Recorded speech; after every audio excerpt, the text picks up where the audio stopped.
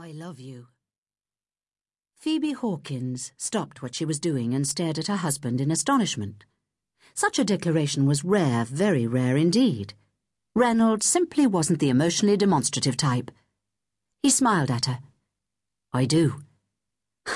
Whatever brought that on? I don't know, he said softly. Maybe it's the time of night.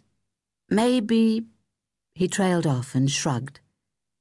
A warmth blossomed in her, and she went tingly all over with affection.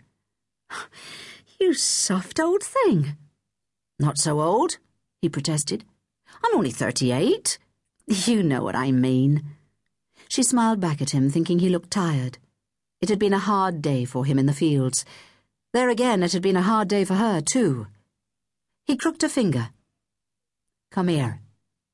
Why? I want to hold you. She noted the glint in his eyes and knew what that meant. A glance at the clock told her it was just after 9:30, bedtime.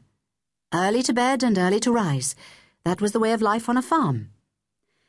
Would you like a last cup of tea before going through? She asked. The kettle was on the side of the range and would only take a few seconds to boil. Would you? She thought about it. Yes. Then make the tea. But come here first. She went over to him, knelt and slipped into his arms as they enfolded her. Do you ever consider how lucky we are? He queried. How so? The fact that we have each other and the girls. Lucky, she supposed they were. She'd just never thought of it that way before. He stroked her hair, marvelling at its rich auburn beauty. Her hair had been the first thing he'd noticed about her all those years ago when they'd first met. Her hair, then her face.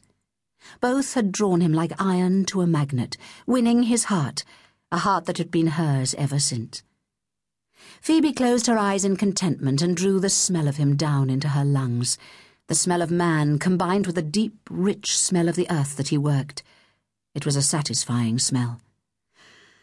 Did you get much milk from Daisy? He asked. Daisy was the oldest of their 3 cows. More than yesterday. That's good. She's getting to the end of her days, I'm afraid. He murmured. Daisy had been a good cow. Now she needed replacing. I'll see to her. Soon? Shortly. Pity that, Phoebe said. His hand dropped down to encompass a breast that drooped where once it had been firm and upstanding. But that was what happened when a woman had children. Don't tickle, she chided. Am I? A little. He tweaked her nipple, which caused her to yelp, and him to smile again. Oh, stop that! What? He queried innocently. What you're doing? You mean this? He said, and tweaked again. She broke away from him to squat on her haunches. You're a terrible man, Reynolds Hawkins, she admonished. He gazed benignly at her, thinking of bed and her in his embrace. There had been others when he was young, but he'd chosen Phoebe, a decision he'd never regretted for an instant.